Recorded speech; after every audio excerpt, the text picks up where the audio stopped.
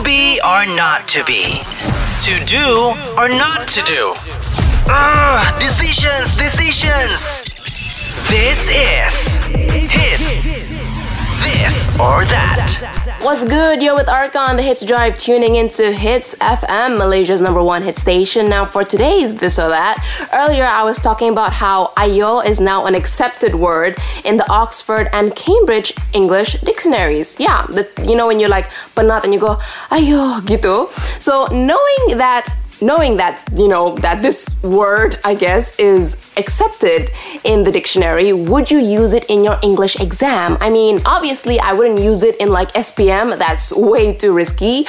But maybe in like midterms where I can kind of prank my teacher, because I know my teacher will cut marks for using ayo kan. So then I do that. Okay, picture the scenario. I use ayo in my essay. I hand it out. After a few weeks, my teacher marks it and then she potong marka because I use the word ayo kan.